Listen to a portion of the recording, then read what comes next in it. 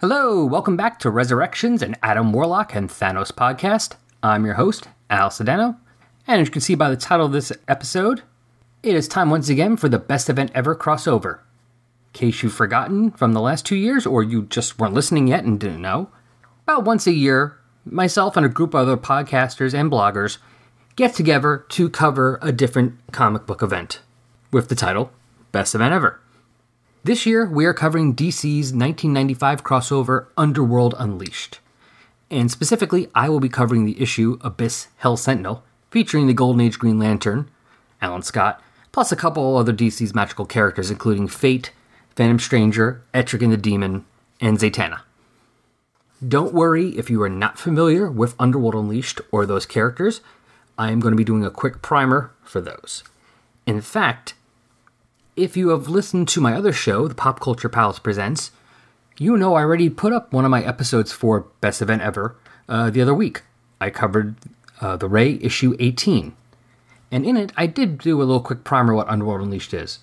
So, to save time, and because I'm lazy, I'm just going to reuse that, and then I'll just at the end of that tell you what things are changed for this issue. Now, if you enjoyed this and you want to hear more of coverage of Underworld Unleashed, I will, towards the end of the episode, give you a listing of the other shows and blogs that are participating in this, and there will be links in the show notes to all of them. Very easy to find. Alright, let's get started. I probably should also explain Underworld Unleashed, just in case you didn't know what that was either. Underworld Unleashed was an event that DC Comics did in the fall of 1995. The main 3-issue miniseries was written by Mark Waid with art by Howard Porter. The main point of the series is that the demon lord Neron has come to Earth looking to buy some souls. In the first issue, he contacts most of the villains of the DCU and offers them either greater power or some other heart's desire in exchange. Many of them take him up on it, including Lex Luthor, Cerise, the Joker, Abracadabra, Blockbuster, the Cheetah, and Major Disaster. While this issue is technically considered part 21 of the crossover, that really doesn't matter. After issue 1 of Underworld Unleashed, either the effective villains or Neron himself went after the different heroes of the DC Universe in their individual titles. There's no real reading order for that. The only reading order that sort of counts is that this issue takes place after Underworld Unleashed number 1, and most likely before number 2. Now, like I said before, there are links to all the other podcasts and blogs in the show notes, but the only one you really could listen to first if you want to is Chris and Reggie's Cosmic Treadmill, episode 109, because they are covering Underworld Unleashed number 1. If you want to listen to that one first, I totally understand. Go to the link and listen to them. I already did, it's a really good episode. You can come back here when you're done. In fact, while you do that, I'm going to go listen to a promo for another podcast, and I'll catch back with you after that. A few notes just to update that for this issue. I've seen a couple different reading orders for this storyline. I've seen some places where this issue is called Part 41, and some where this is called Part 26.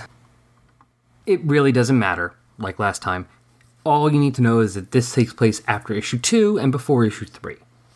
Now, like I said, if you want to catch up on exactly what's going on, go listen to the episode of Cosmic Treadmill where they cover issue 1, and Mark Sweeney's ITG podcast has covered issue 2.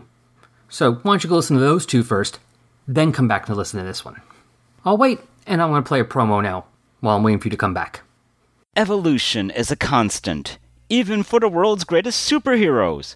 Founding members have departed, new members have stepped in to fill the ranks, and their final memories of Happy Harbor are of a stunning betrayal and the loss of their secret sanctuary.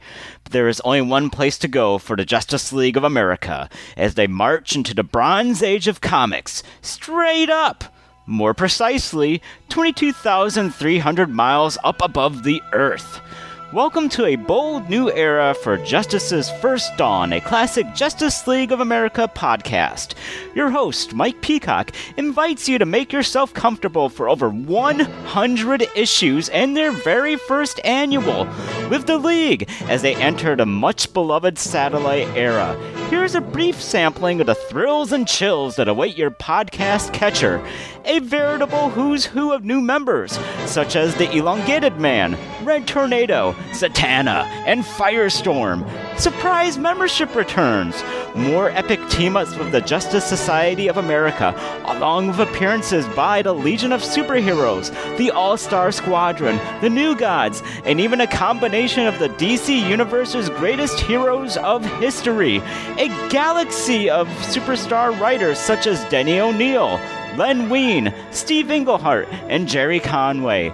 The longest artistic run in the book's history by the astonishing Dick Dillon, along with contributions by Neil Adams, Don Heck, George Tuska, Rich Buckler, and George Perez. All this and more surprises and excitement await you in this new phase of Justice's first dawn.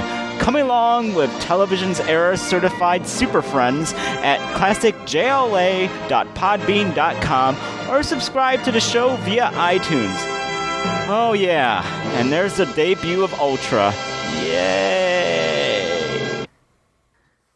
Now, since this is usually a Marvel Comics-based podcast, I am not sure how much my regular listeners know about DC. For any of you who are here because of the Underworld Unleashed crossover, I'm going to assume you know this stuff, but you're welcome to listen along as I give you all a brief rundown on just who Alan Scott is. Alan Scott was the original, or Golden Age, Green Lantern.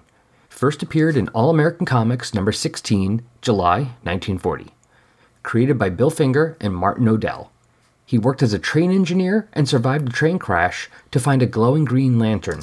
He used a ring carved from that to channel its power, though he had a weakness to wood instead of yellow like the later Green Lanterns. He also had his own oath, "And I shall shed my light over dark evil, for the dark things cannot stand the light of the Green Lantern." Like many Golden Age heroes, he mostly fought gangsters, spies, and mad scientists. But two of the actual supervillains he did fight were Solomon Grundy and Vandal Savage. Yes, Solomon Grundy from Super Friends. If you watch that, you know who that is. And for more on Vandal Savage, go listen to my other show, Pop Culture Palace Presents, Episode 17, which was also part of this Best Event Ever crossover. Alan was a founding member of the Justice Society of America, and he was the first one to leave because he was popular enough to get his own title. Green Lantern number 1 came out in the fall of 1941. Took him less than 2 years, not bad. Back then, once you were popular enough to have your own book, and not just be part of an anthology series, you left the JSA, so another lesser-known character could have the spotlight, and hopefully become popular enough to get their own series. Imagine if they did that now. Well, Batman's getting pretty popular, we gotta take him out of the Justice League. Can't have someone that popular in the book. Like most Golden Age superheroes, he faded away after World War II. The last issue of his solo series was issue 38, cover dated May-June 1949, and his last appearance was in a JSA story he eventually rejoined, in All-Star Comics number 57, cover dated February-March 1951. He returned, along with the rest of the Justice Society, in Flash number 137, cover dated June 1963, and would for the most part be a part of the DCU from then on. His powers were very much like any other Green Lanterns, except, like I said before, for weakness to wood instead of the color yellow. He also had a very different costume. Green pants, red boots, kind of puffy, red shirt, with a yellow circle in the middle, and a picture of the lantern on that. A domino mask, and a high-collared cloak, kind of similar to Doctor Strange's. That's purple on the outside and green on the inside. It's pretty wild. I'll put a link to a picture in the show notes. Check it out. Now, at this point in the DCU, Alan's status had been revised a bit. First, his source of power was retconned to be something called the Starheart.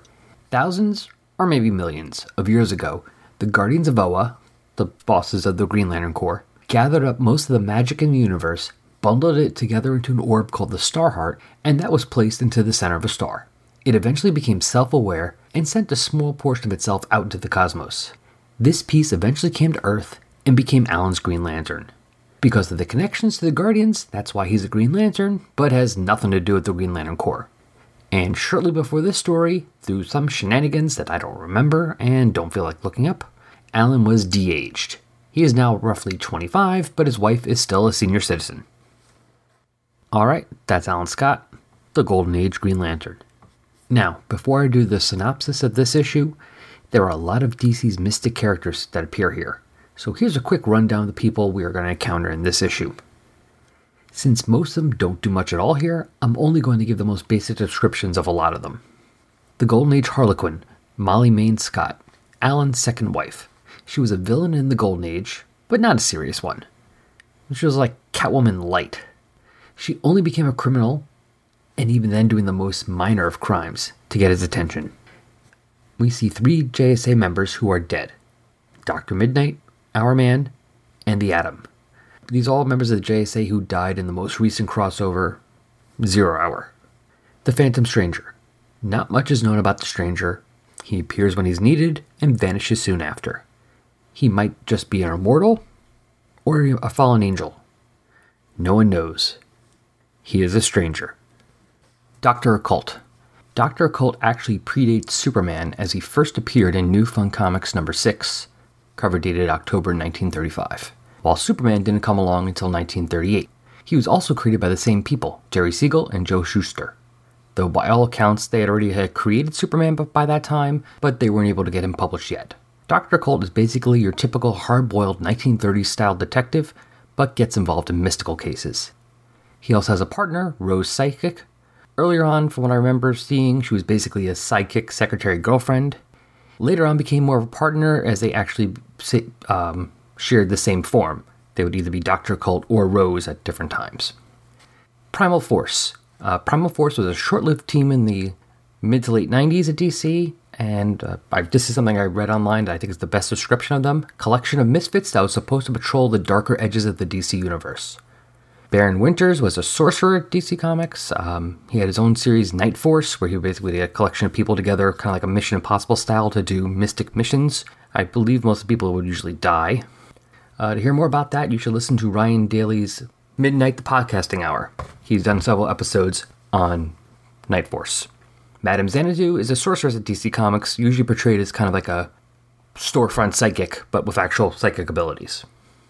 Satanus is a villain. You usually see him working against Superman or Captain Marvel. Shazam, whatever his name is now. He looks like Satan, which you would expect from a guy named Satanus. John Constantine. John Constantine is a wizard. Alright, one day I need to figure out the difference between warlock, witch, wizard, sorcerer, etc., especially at the different companies like Marvel and, in this instance, DC, because I have no idea what the difference is, or if there is one, so I don't know if I'm using the wrong terms for these people. I'm just changing it up so I'm not saying the same damn word over and over and over again. So if you know what it is, please let me know. But just know I'm not using it incorrectly intentionally. Well, I guess I am doing it intentionally since I'm changing the word up, but it's just because I have no idea what the difference is, or if there even is one. Anyway, John Constantine. He operates on more of a street level, and he's one of the more well-known DC magical characters. He had his own series, Hellblazer, that lasted for 300 issues. He's also had a live-action TV show, Constantine, a movie with the same name, but starring Keanu Reeves. He currently is on the DC's Legends of Tomorrow show on the CW, and a fun fact, he's based on the rock star Sting. Swamp Thing. Okay, Swamp Thing. Seriously. I don't know, maybe I'm wrong. I just feel like if you're a comic fan at all, you have at least a passing knowledge of what Swamp Thing is. So, that. Now, if you don't, alright, go to the show notes. I have a link in there that will be explain in a really entertaining way exactly what Swamp Thing is. Go follow that now, then come back here. Alright. Bloodwind. Bloodwind was a sorcerer who was briefly a member of the Justice League at this time. Zatanna. Zatanna is one of the most popular magical characters at DC Comics. She's even appeared in several other media, including live action on the show Smallville, and was in Batman the Animated Series. Zatanna's day job is she's a stage magician, kind of like Criss Angel, but without being a douche. She works her actual magic by speaking her spells backwards. The Spectre. The Spectre is a Golden Age character. When Detective Jim Corrigan was killed by mobsters, he was offered the chance to come back and get them. And he comes back as the Spectre. As the Spectre, he was pale white, like a dead man or ghost, wearing a green hood and cloak. Later on, it was revealed that Jim Corrigan actually wasn't turned into the Spectre. The Spectre was something that existed before him. It was the Spectre is actually the vengeance of God. During biblical times, he was the cause of the destruction of Sodom and Gomorrah, as well as the death of the firstborn in Egypt during the time of Moses. At some point, heaven decided he needed to be tempered, and he would from then on be bound to a human soul. Currently, Jim Corrigan is that soul. Fate. Fate is the new version, well, at this time, of the classic DC Comics character, Dr. Fate. The knife he's going to be using in this issue is made from Dr. Fate's helmet, so it has magical properties of its own. And very early on in his career, maybe his first issue, I never really read it, so I don't know, his arm had been injured and he wrapped it in Dr. Fate's cloak to heal it, which I think caused some weirdness to happen to his arm. For more about Dr. Fate, go listen to the Lords of Order podcast. Deadman.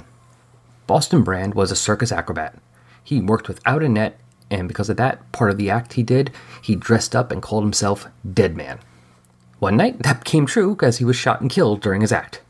He was brought back as a ghost by the, I think, goddess, but I'm not sure what she is, Ramakrishna, and first given the chance to solve his own murder, and then later on to be her agent and do good on Earth. Like I said, Deadman is a ghost. He's unable to affect the real world, but he can possess the living and use their bodies. Blaze. Blaze is another demon lord. She is Satanas' sister, so she looks like a Satan as well. And like Satanas, the two of them usually are bothering Superman or Captain Marvel, Shazam, whatever his name is, and are usually either fighting each other or working together, because, siblings. Dementor, a demon who is the enemy of the Green Lantern, Guy Gardner. Blackbriar Thorn, an ancient druid with wood powers, so of course he's the enemy of Alan Scott. Etrigan the Demon, one of the coolest, in my opinion, of DC's magical characters. Created by Jack Kirby, Etrigan is a demon who is the half-brother to Merlin and will be used to do his brother's bidding. At the fall of Camelot, to keep Etrigan from running amok, Merlin bound him to a mortal, Jason Blood. Jason is now immortal and can change into Etrigan when needed, though he can't always control him. Depending on where Etrigan is in the hierarchy of hell, he sometimes speaks in rhyme. And Zaytara, Zatanna's father. Same shtick as Zatanna, he was dead by this point. Well, it's about time we got to the actual issue. Abyss, Hell Sentinel. Written by Scott Peterson, colored by Pat Gary, lettered by Chris Iliopoulos. Iliopoulos? Sure, why not? Edited by Eddie Berganza, cover art by Phil Jimenez, J.H. Williams III, and Mick Gray. Cover dated December 1995. On sale date October 17th, 1995. If you notice, I did not mention the penciler or inker. That's because there was two of each, because this book was divided up into 2 chapters, each with its own penciler and inker. So we're going to start with Chapter 1, Over Dark Evil. Penciled by Phil Jimenez, inks by John Stokes. Let's start with the cover. Abyss, Hell Sentinel. So Abyss is written, it's in green with the top of the letters all flamey looking like, I guess to go along with Alan's Green Lantern powers, because it is like a regular Green Lanterns, except everything has a bit of a flame tinge to it now. On the cover, we see Alan there. He's the main focal point, reaching out towards something. Costume is a little different than the original Golden Age one I described earlier. It's all spandex now. On the bottom here, it looks like the bottom half is all green. Sometimes it looks black in the issue, so I'm not sure which is which. The upper part, his torso, is red with way too many stomach muscles. I mean, he has like a 50-pack or something. It's amazing. Anyway, he has green gloves, long green gloves. They're like a little bit past his elbow. He still has the cape with the really high collar, although it looks like it's all green now. And his mask is a little bigger. It's not just a little domino mask. It almost looks like a mini Batman mask. It's a large domino mask, and it has 2 points on either, going up on either side by the eyes, so it looks like a little bat ears. And behind him, we see images of a whole bunch of the characters I mentioned before. Blackbriar Thorn, Etrigan, Zatanna, Fate, Deadman, Blaze, the Phantom Stranger, Dementor, and overlooking it all, almost like a ghostly image, which makes sense, is the face of the Spectre. It's an alright cover. Both Jimenez and J.H. Williams will do better later on. It's a little busy, so maybe something with just Alan and Scott on it would have been a little better than having 80 people on the cover. And going inside, the first chapter, Over Dark Evil, starts with a splash page of Alan held upside down on a tree. It looks like he's almost being crucified on it. Although it's kind of weird. His arms are outstretched. Sorry, I should have specified. Alan's actually crucified upside down on the tree. So like I said, his arms are outstretched on branches, and there are other branches wrapped around his arms to hold him in. But the rest of him isn't, the branches aren't wrapped around him. Branches are growing through him. So coming out through his feet and legs, through his chest. It's pretty horrific, actually. There's also an image of a raven, I think it's a raven at least, sitting among the branches holding an eyeball in its mouth. I'm not sure it's supposed to be his or somebody else's, but oof, it's like a Vertigo book. Now we have an issue coming up here that's going to happen a couple times in this series. I'm not going to mention it every single time, but his costume changes. Okay, right here, now he's not wearing the cape.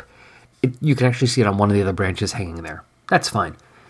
But instead of it being the red shirt type thing with the green bottom and green gloves, it's the red shirt area with black gloves and black bottom with red boots. And instead of nothing in the center, there is a Green Lantern symbol on his chest. This will change, and there'll be times there'll be no symbol on his chest. I don't know. Maybe this was just artistic mistakes, but it's quite a few of them. Or maybe it's supposed to be that the costume is created by his power, so therefore it can change and morph. I'm not sure. Anyway, Alan narrates pretty much all of this issue, so let's go with that. I never thought it would end this way.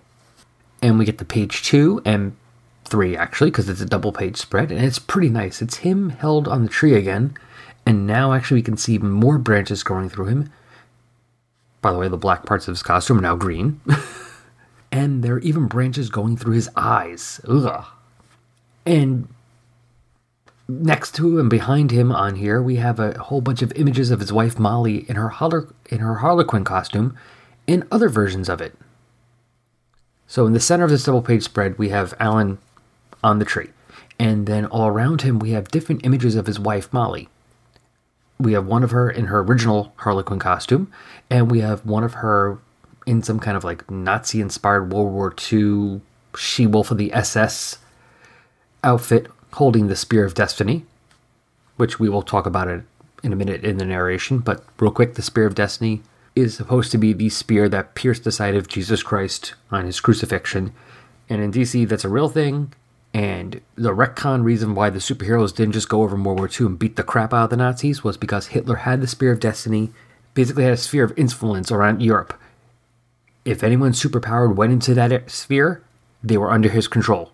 Even the Spectre couldn't go over there and affect things. Which is why World War II didn't end in 20 minutes. We also see Molly wearing a couple of 90s inspired, I guess you could say, Harlequin outfits, so they're a lot more revealing. And we even have one of her wearing Alan's original Green Lantern costume. It's pretty cool looking, actually. And Alan says, "For 40 years, I've endured the life of a superhero. I was a member of the Justice Society of America, the greatest collection of heroes ever assembled, as the Golden Age Green Lantern. I fought Nazis in World War II, although Hitler's Spear of Destiny prevented us from attacking him directly. I even fought my own wife, Molly, when she became a villain known as the Harlequin. And yet, through it all, I always remained Alan Scott, the same regular Joe who just happened to get a power ring that could do anything. And now, as Sentinel, I don't even need the ring. I found I've managed to internalize the power. Yet somehow my life's gone to hell before my eyes. Somehow I'm 25 again, but my wife is still 65, and it's tearing us apart. It's like we're suddenly different people. I don't even know her anymore, and yet I'm terrified I'm going to lose her forever. It wasn't supposed to be this way. Things like this don't really happen to guys like me. Even my worst nightmare, I never dreamt I'd end up in this kind of hell." So it was a big lightning blast, and we are in Alan and his wife's Molly's place, and they're living in Gotham City now, it says, and wakes them up with a start, and then they realize they're not alone as these giant octopus-looking tentacles start attacking, coming from all over. They're breaking through the headboard of the bed, and they're coming from the ceiling, and the walls are dripping blood. It is pretty horrific. And the tentacles grab Molly and pull her away. So Alan, of course, superheroes up and blasts them away, saves his wife, and then realizes that, well, if this is happening here, and we're living here now, well, I'm not going to stand for this. And he goes out to do the superhero thing, leaving his wife alone in what I'm assuming is now a blacked out house, because it's dark, and instead of turning on the lights, she goes for a flashlight. But it doesn't work. As she says, batteries are too old, worthless. Just like me. As Alan said before, the age difference between them now, with him being young and her being their actual age, is affecting their relationship. And obviously she is not happy about the fact. And she pulls out a candle. And if you've been paying attention in Underworld Unleashed, what Neron does is anyone he's willing to make a deal with, he leaves them this candle. And if they light it, it brings them to him. And she lights it. So Alan's flying through the city, looking to see what's going on. And as he's flying, he's thinking and realizing, what am I doing? We're having issues because I'm 25 again and my wife's still 65. And here I am rushing out like I am a 25-year-old kid, not thinking, leaving her alone. I've been talking to her for 5 minutes, making sure she's really okay. He's like, but before he can think much more about that, he sees these 3 teenagers, or young adults, it's hard to tell which, running, and they're carrying a knife and covered in blood. So it's a pretty good chance they're up to no good. So he blasts them and stops them and chains them up. They're basically begging him, saying, please save us, we didn't realize it would work. He's like, what? And behind him is I'm assuming a demon? It's, again, pretty hideous.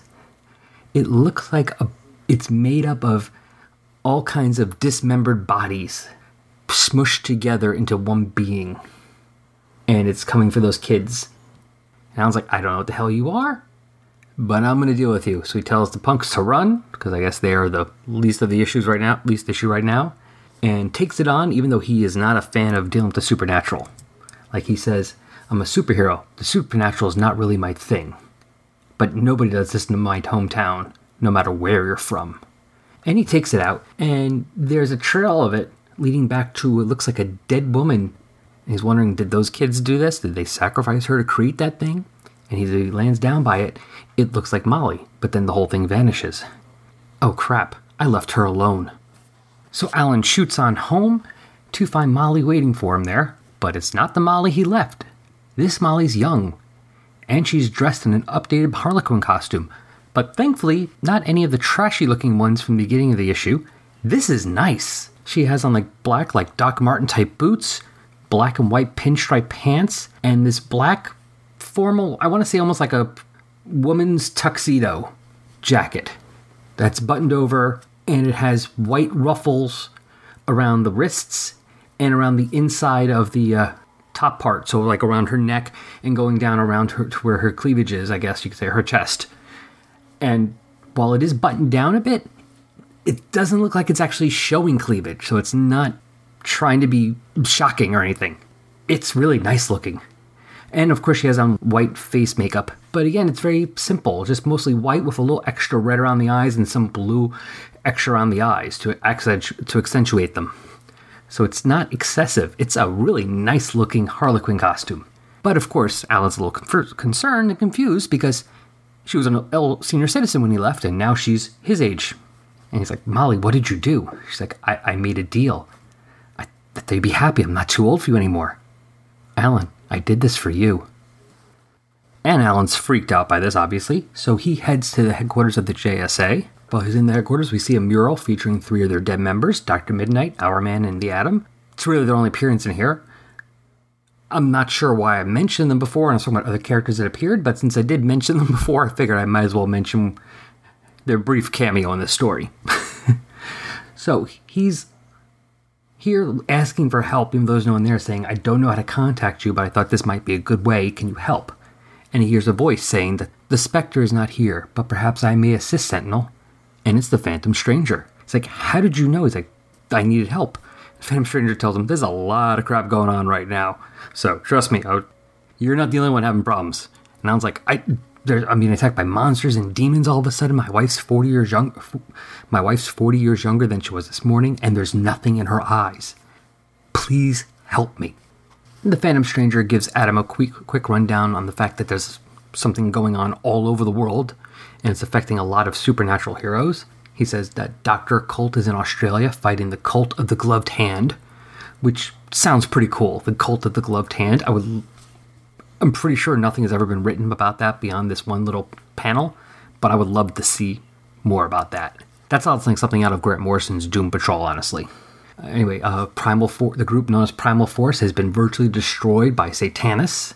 Madame Xanadu thought she'd cheat the devil for immortality, but instead she's facing the punishment of that. Baron Winters is trapped in is being taunted by demons, trying to get him to leave his house, which apparently he cannot ever do. We see Swamp Thing and Bloodwind, it looks like, in the swamp fighting some kind of demons. And we see John Constantine having a beer and a smoke, because that's pretty much what John does. And as the Phantom Stranger tells him, it is though something is attempting to kill all supernatural heroes. And that something is Neron, a dark force long banished from this plane. Which explains why we have not seen Neron in other issues before. It's not that he's a demon that just didn't bother to show up, he apparently was unable to until now. And he has returned. And now it's like, well, okay, great, Neron, what can we do? It's like, well, your wife sold her soul. It's like a legally binding contract. We can't just break it. Unless, he's like, unless, I'll take unless. Are you willing to go to the abyss to fight for her soul? He's like, yeah. It's my wife. Doesn't matter. I gotta go. In which case, the Phantom Stranger says, well, there might be a way. But first, they need to find help. And their first stop is Zatanna, who is doing one of her stage shows, but it is attacked by, well, some kind of demons. They kind of look like giant skinless flying monkeys, with their brains showing, and they look partially cybernetic. Really weird.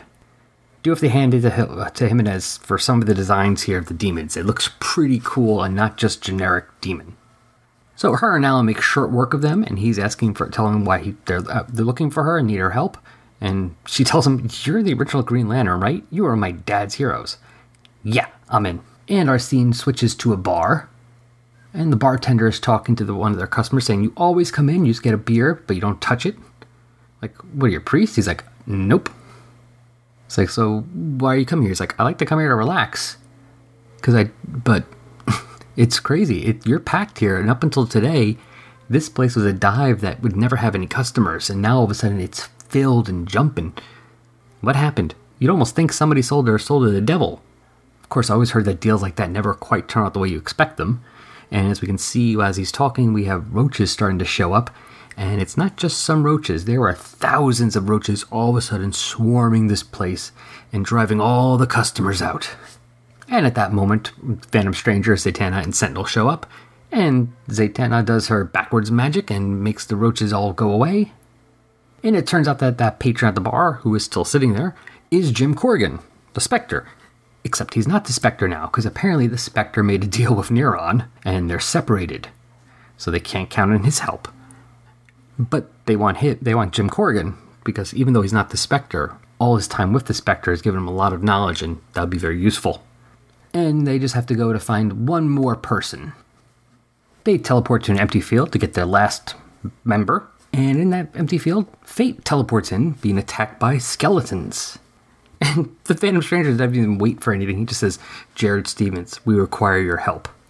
Fate's like, yeah, that's great, but, I can kind of use a hand here, because skeleton demons attacking me. But Alan makes quick work of them, blasts them away, and Fate had been lost, because actually the last issue of his series, which I think was number 13, that came out before this issue, he and Sentinel were fighting demons, and in the course of that, he got stuck out of this in another dimension, and he's apparently been spending the last week trying to get back, and now he is. It's like, thanks for the help. I'd love to help you, but listen, I've just been gone for the last week fighting skeletons. I could use a break, and hey, who's that? But he's not looking at any of the characters that are here. He's looking up, where no one is. But the Phantom Stranger knows. He says, Sentinel, just cast your green flame above, and all will be clear. Alan's like, okay. And he does, but someone shows up. It's Deadman. And thanks to Alan's power, they can actually see and interact with him. And Jared's like, that's great. Good luck to you all. But I'd love to help, but count me out. Sentinel, you're not going to shame me into... And Sentinel's just staring at him. And Fate says, cripes. Because that means he's in. End chapter 1.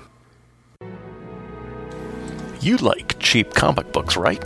Well, I'm Professor Allen, and I talk about cheap comic books on the Quarterbin Podcast. In every episode, I'll dissect a single comic from my collection, as long as I paid no more than 25 cents for the issue. Forget about $4 new comics that you can read in 4 minutes, or crossover events that can cost $100 to collect. Join me in the Quarter Bin, where even bad comics are a bargain, and good ones are a steal. The Quarter Bin Podcast is part of the Relatively Geeky Podcast Network. Visit us at relativelygeekypodcast.blogspot.com or search Relatively Geeky or Quarter Bin Podcast in iTunes. I guarantee it'll be worth every penny. And now we're on Chapter 2, Into the Abyss. Pencils by J.H. Williams III, inks by Mick Gray. They go to a place that Fate thinks is hell, but it's not what he imagined how to look like, because while it is full of demons and monsters, it looks like a bar, or a nightclub, and they're all dressed really nice. We see demons wearing tuxedos and fancy dresses. Zatanna realizes this is not hell, this is Tanarak's bar. I'm assuming Tanarak, because I didn't think to look him up before, is a demon or warlock who has a bar that caters to demons and monsters. And he's not happy with them there. He wants them to leave. Doesn't care what's going on. He's like, get out. I don't serve your kind here. And our heroes realize that they are surrounded by monsters ready to attack. But Zatanna does not care. She's like, look, we're going to be opening a portal here. Deal. And she opens the portal and sends Sentinel, Fate, the Stranger, and Jim Corrigan through while her and Deadman stay to guard it. Our four have traveled through the portal to another place that Fate thinks is hell. Poor Fate, he keeps thinking like, oh, so now we're in hell. And everyone's like, no, we're still not in hell. It's like, just shut up and go for the ride. Poor Fate. I mean, first he gets shanghaied into this, or not shanghaied, guilted into this. And now no one's telling him where they're going. They keep going to these horrible, place more horrible than the last. He's like, oh, we're in hell now? No, now we're in hell? And they're treating him like an idiot child. It's actually a little amusing. But before they berate him too much, we see Blaze is there, along with Molly Soul. And Blaze is like, you want this? You can have it. You just have to defeat some old friends, and we have Blackbriar Thorn, Etrigan the Demon, and Dementor. Blaze says, if you fail, I hope you're prepared to stay for a while. But then the Spectre shows up, because he cannot stand by while such evil is running around. Unfortunately, he's told by... Now, it's hard to tell here. I think it's Dementor. Maybe it's Blaze. It's a little hard to tell here. Or maybe it's just some other random demon. But either way, the Spectre's told, yeah, you didn't read the fine print on your deal, did you? You can't act. You're Neron's bitch, basically. God might be a little mad with you. You should have thought of this first. And while everyone's distracted by that, Blackbriar Thorn grabs Molly and flies off for her and dumps her in some kind of demented forest. I remember reading somewhere in some versions of Hell, I think this comes from Dante's Inferno, it's like a forest of suicides. Or maybe it's from the Sandman. Or maybe the Sandman took it from Dante's Inferno, I'm not sure which. But yeah, I remember reading in some versions of Hell somewhere that the souls of those who commit suicide are these trees in this demented forest, just crying out for the help that they never got in life. And of course it's Wood, because Alan's still vulnerable to Wood. And he flies after them. And Blackbriar Thorn's like, good, because what do I want? I want you. And while Alan is taking on Blackbriar Thorn, Fate is facing off against Etrigan, the demon, who does not seem to be particularly impressed with this version of Fate and breathes fire in his face. Which apparently Fate's immune to, because it doesn't hurt him. Although Etrigan backhanding him does seem to hurt a little bit. And while that's going on, the Phantom Stranger is taking on Blaze, who he thinks is going to lose. But all of a sudden, she has giant hands coming up out of the ground, grabbing him, and while he's incapacitated, showing him, not only are you not going to do as well as you think you are, but look what's happening back at the club. And we see back at that bar where we left Zatanna and Deadman, things aren't going too well for them. They are surrounded by an army of monsters and the dead, and one of them is Zatanna's own father, Zatara. And zombie Zatara is facing off against Zatanna, his daughter, asking her, Zatanna, why? Why didn't you save me? Why are you trying to hurt me? So, Zatanna's a bit rattled, obviously. And back to Fate against the demon. The demon thinks that Fate's still going to be pretty easy pickings, because, ooh, you have a knife. Except, remember, like I told you before about Fate, this isn't just any knife. This is a knife made from the helmet of Dr. Fate, so it is imbued with a lot of magical power. And as the Etrigan goes to punch his lights out, the knife gets stabbed right through his fist. And hurts him a lot. But Etrigan just pulls the knife out and tosses it, breathes fire into his hand, which apparently heals it. And at this point, he is a rhymer, like I said before. Depending where he is in the hierarchy of hell, the more powerful he is. Apparently that's one thing they do with demons, is the more powerful you are, you could actually become a speak and rhyme. And Etrigan's a rhymer at this point, because he says, I expected far less, thought one punch and he'd fall. But now I can see, we'll have fun after all. So we're back to Alan against Blackbriar Thorn. And Alan says, okay, you want me? You got me. And Mom's like, no, this is a trick. But Blackbriar Thorn's like, no. He knows I'm speaking the truth. I don't want you. I want him. But you're half right. It is a trick. Take him. And the trees grab him. And start, not only hold him, but they're piercing his hands and his feet. And I was right about the whole suicide farce. Maybe it comes from here, because Blackbriar Thorn tells him, Thou may have heard that those who commit suicide shan't make it to heaven. Well, 'tis true. You see, they end up here, and as they're now made of wood, they're mine to command. So Alan's now trussed up like we saw in the beginning. And while that's happening, of course, Etrigan is beating the crap out of Fate. But Fate, besides having made a knife out of the helmet of Nebu, he also made a couple of these small Ankh-shaped throwing knives. And one gets thrown, and apparently, actually it's not even thrown, he has it in his hand, and Etrigan knocks it out of his hand. But as Jared says, funny thing about a weapon of order, no matter how you throw it, it always hits its mark, and its throat goes right into Etrigan's back.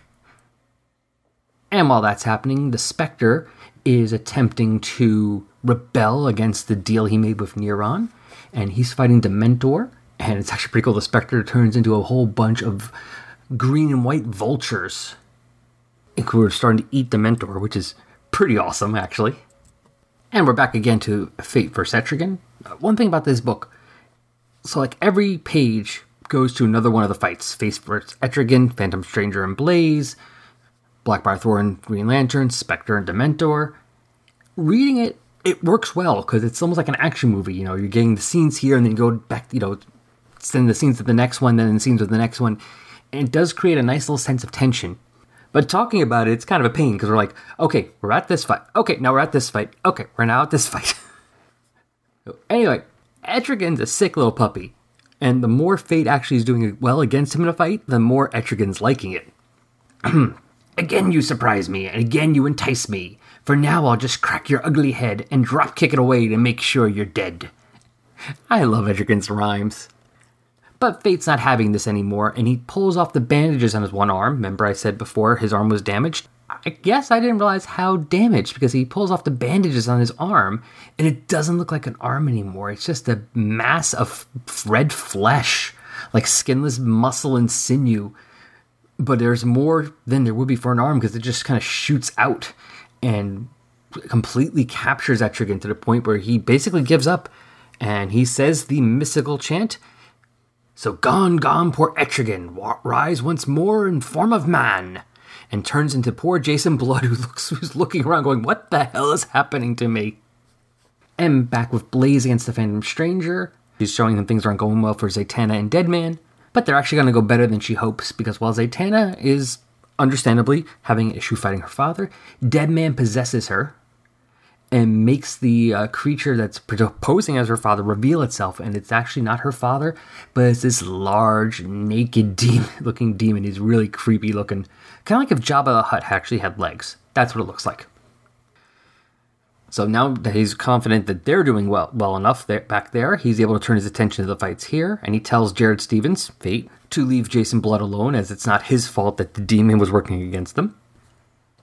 Back to the Alan Blackbriar Thorn fight. So Alan's trussed up upside down, and Blackbriar Thorn breaks off one of the branches of those trees, which, ow, because those are souls. I'm not sure if that hurts him or not, but that sounds wrong. And goes to stab Alan right in the chest with it. But it doesn't work. He's able to blast it away. And they're both shocked, because apparently he doesn't, as a Sentinel now, he doesn't seem to have a weakness to wood anymore. But he just can't rip himself free of the trees because they are souls, and to him it would be like ripping off their arms, and he doesn't want to do that to them, which works in his favor because the trees basically say, you wouldn't do any more harm to us than we did ourselves, but we actually can see now somebody cares about us. Someone we don't even know cares about us, that he's risking his life to not hurt us. We're free. Which means Alan's able to be free too, because now he's not worried about hurting them. He says, I should kill you, Thorn. But he didn't say just puts him in a cage there, because as Alan says, but the way I figure, you're already in hell. And grabs his wife and flies off. And he lands right by all the others, and don't worry about Blaze, because the Spectre, after having taken care of Dementor, because the Spectre takes care of Blaze, just boom, nice little mystical blast, and she's out. And now she's surrounded because, of course, everyone else has won their battles. But Blaze is not deterred. She said, that's great, you saved her. You think that's the real battle. That's not the real battle. And she leaves laughing because Neron has showed up finally. And everyone realizes that, uh-oh. Because Neron shows up like Darth Vader, basically saying, so you've gained my attention. Now, with Neron there, they all know they're screwed. They can't take on Neron. They don't have enough power between the four of them, I think it's there. Yeah, four of them. And, the three of them. The three of them. Alan, Fate, and the Phantom Stranger. And the Spectre, because of the deal, while he was able to take out Dementor and Blaze, he can't take out Neron. He can't take him on at all. So Alan does the thing that a superhero does. You all get home, get my wife home safe, because that's who we came to save. I'll hold him off. But it doesn't work out the way Alan wants. Because our last page of captions, I never thought it would end this way. For 40 years I've endured the life of a superhero. I was a member of the Justice Society of America, the greatest collection of heroes ever assembled. And yet through it all, I always remained Alan Scott, the same regular Joe who just happened to have the power to do anything. Yet somehow, my life's gone to hell before my eyes. It wasn't supposed to be this way. Things like this don't really happen to guys like me. Even my worst nightmare, I never dreamt I'd end up in this kind of hell. And Alan is still tied up upside down, not to a tree, and thankfully the tree's not growing through him, but he's apparently been shrunk down, and he's just a little amulet on Neron's chest. He's his prisoner, and probably forced to suffer watching whatever horrible things Neron actually does. This was good. This was a good issue. Like I said, one of my only issues was with the art was because of, the symbol on Alan's chest would change from nothing to a sentinel symbol, which would just look like a green explosion of light, to the Green Lantern symbol. But I'm assuming, since the costume was created by his power, that probably goes by that probably was intentionally by the artists. That depends on how Alan was feeling about himself. And hey, I'm sorry, art by J.H. Williams and Phil Jimenez. That's an awesome book. So this was quite enjoyable. I really did like it. Was it necessary for the story of Underworld Unleashed? No, you could read Underworld Unleashed 1 to 3, and you don't need this. But it was enjoyable. And it was a nice little side story. I would definitely recommend this. I even enjoyed the Ray story, and I would still, if I had to recommend one, I would recommend this over the Ray story. It's time to go over the feedback. And this episode, we're going with feedback for two things. First, episode 82, in which we covered Warlock number 10, and also the promo I released for the Best Event Ever crossover. So, first of all, on Facebook, the post for episode 82 was liked and shared by Dan Ostroff, Joe Sedano, Baruch Nahan, Jesse Starcher, John M. Wilson, Joe Crawford, Chris Matthews, Pat Sampson, Darren and Ruth Sutherland, Mike Peacock, Aaron Head Moss, Gene Hendricks, and Guntum Shuorin. The promo for Best Event Ever was liked and shared by Joe Sedano. On Twitter, the post about episode 82 was retweeted and liked by Trekker Talk, Xenozoic Xenophiles, Comics in the Golden Age, Coffee and Comics, Nerdy Dad's Podcast, The Liquid Awesome, and Jason Snick Venable. The post for the Best Event Ever promo was retweeted and liked by Between the Pages, Coffee and Comics, Hicks, Low 456, EMZT Podcasts and Productions, Jeffrey Brown, The Broadcast Podcast, Nerdy Dad's Podcast, Tommy F. Oler, A Gal Walks Into a Comic Shop, and Christian and Damon's Amazing Nerd Show. I also want to thank a few more people who've been following our blog on Tumblr. So thank you to No Man's Sky Blog, Train Likes Comics, Absolute Tar Heel, The God King Joker, and Fu Manchu 2112. So if you want to be involved in all this, go follow us in the different versions of social media. Of course, there's a Tumblr page, resurrectionsadamwarlock.tumblr.com. You can follow us on there. There's our Facebook page. Just go on the Facebook and type in the search box, Adam Warlock. We'll pop up pretty much at the top. On Twitter, follow us there, @AdamThanosPod. Of course, you can always send an email, resurrectionspodcast@yahoo.com. I love to get emails, and I will read that on the air. You can also leave us a review on iTunes. That would be even more awesome. We haven't gotten a review in a little while. I would like to get a new one. Be that person, and it'll be read on the air. And if you want more, go listen to my other show, The Pop Culture Pals Presents. The newest episode, episode 17, was part of the Best Event Ever crossover as well, and we covered The Ray, number 17, written by the awesome Christopher Priest. Now that we've finished up the feedback, it is time to get to the Friends and Enemies segment of this show. And in case you've forgotten, or this is your first episode, which, since we're doing a crossover, it just might be. Who knows? To explain, in the Friends and Enemies segment, the issue we covered this episode came out in December 1995. So what we do is we take a look at all the series we've already covered so far in this show, and we see where they were at December 1995. Let's begin. The Avengers, number 393, Dark Days Dawn, by Bob Harris, Terry Kavanagh, Ben Raab, Mike Deodato Jr., and Tom Palmer. Earth's mightiest heroes zero in on Marilla's killer, and it's none other than the Golden Avenger. Wow, what in the world has happened to Tony Stark? This is part of the crossing. Less said about that, the better. Moving on. Captain Marvel number 1, Junior Achievement, by Fabian Nicieza, Ed Benes, and Mike Sellers. Did the son of Captain Marvel kill 2,000 people, or was he framed for murder? And yes, this is the first series featuring Genisvel, the son of the original Captain Marvel. This series did not last very long. I think it was only about 5 or 6 issues. I've never actually read it. I'm curious. I'll have to go back to it one day. But yeah, only a couple issues. Did not last as long as his next series, which is the one that came out of the Avengers Forever miniseries, written by Peter David, and definitely one of the high points of Marvel at that time as far as I'm concerned. Daredevil, number 347, Inferno, Part 3. Not the X-Men crossover Inferno. As far as I know, has nothing to do with it. By J.M. DeMatteis, Ron Wagner, Ron McCain Jr., and Bill Reinhold. Sir goes on a rampage in the red Daredevil costume, and the original red and yellow DD shows up to take him down. Really don't know much about Daredevil at this time, so I can't comment whether it was good or not. I do remember seeing the covers of these issues when it was coming out, and it did seem like there was like 2 or 3 different Daredevils running around. This was not the greatest time period for Marvel as far as I'm concerned.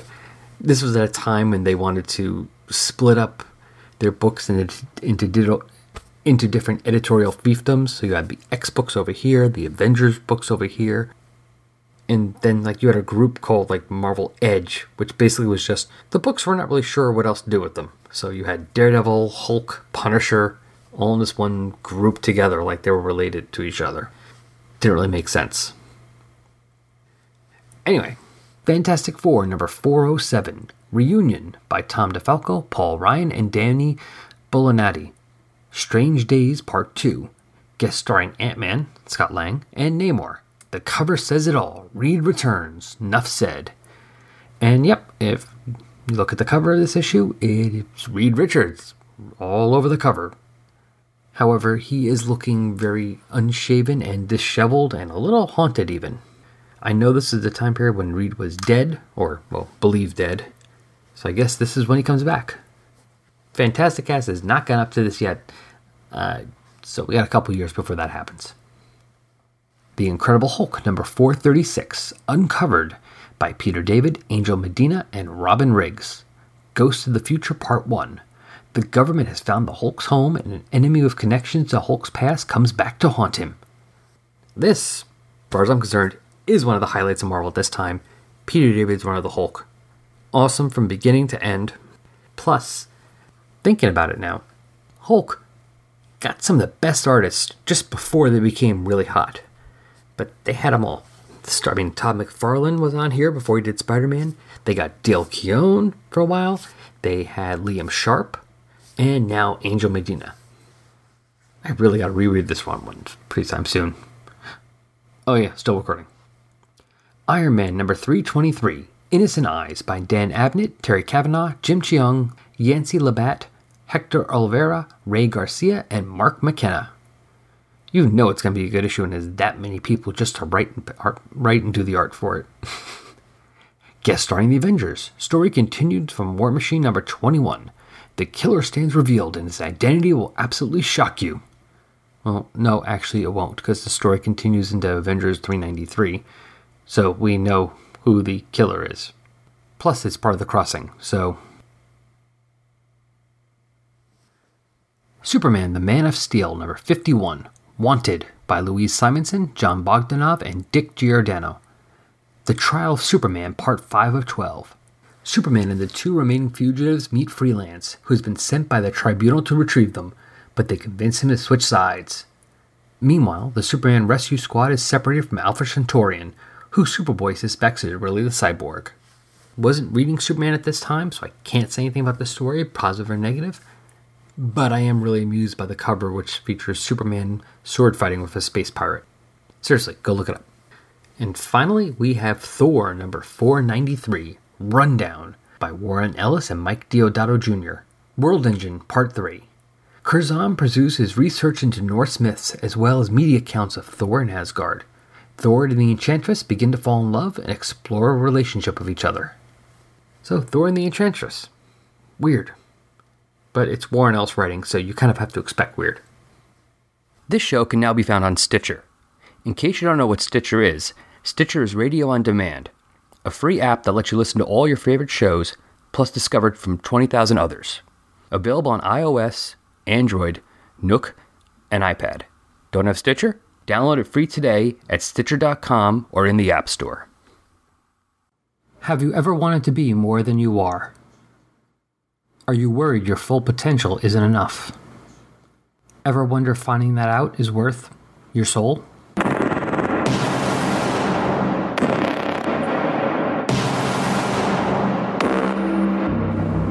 Best Event Ever is back for 2018 with DC's 1995 event, Underworld Unleashed. Several blogs and podcasts are coming together to examine the effects these questions have on the heroes and villains of the DC Universe.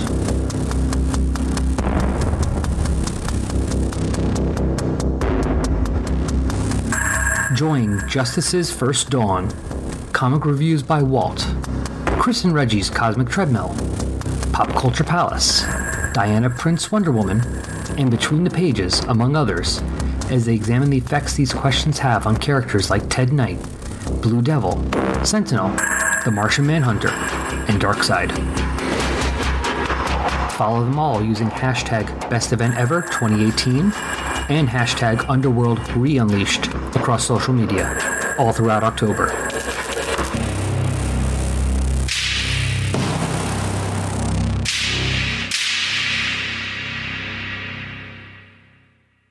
Go ahead.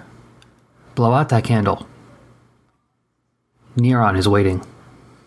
That's all for this time. Hope you enjoyed this little look at Underworld Unleashed. Well, I've been reading a lot of the issues. I'm enjoying it a lot so far. So please go check out the other episodes of the crossover.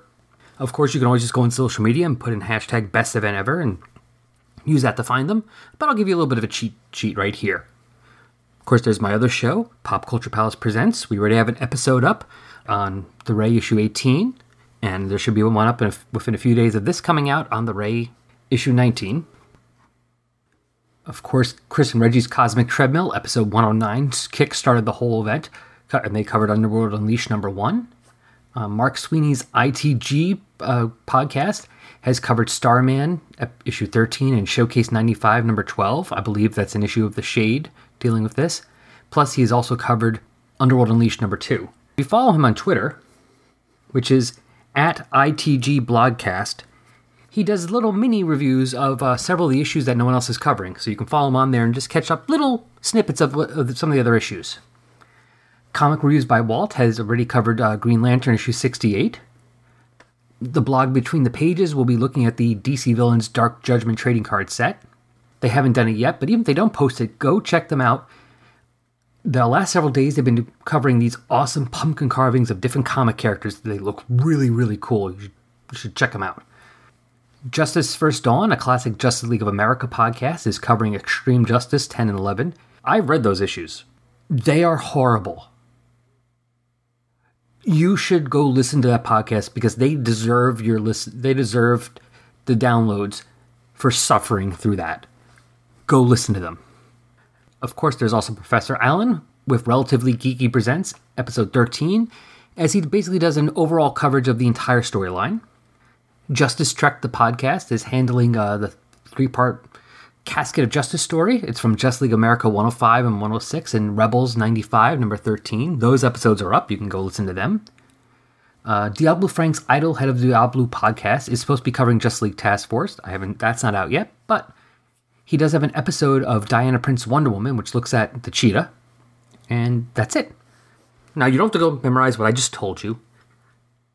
Go to the show notes. The links are all in there. Thank you for listening, and we'll talk to you guys next time.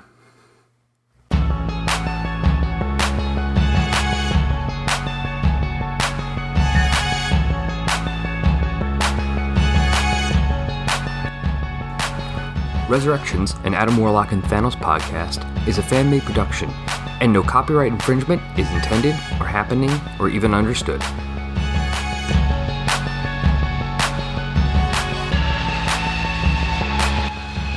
The opening music for this podcast is Intro Pompeii by Lino Rise, and the closing music is Dark and Dramatic by DJ Puzzle. Both are licensed by the Creative Commons license. You can find Lino Rise at free-intro-music.com and DJ Puzzle at peaceloveproductions.com. Links to both can be found on the Tumblr page.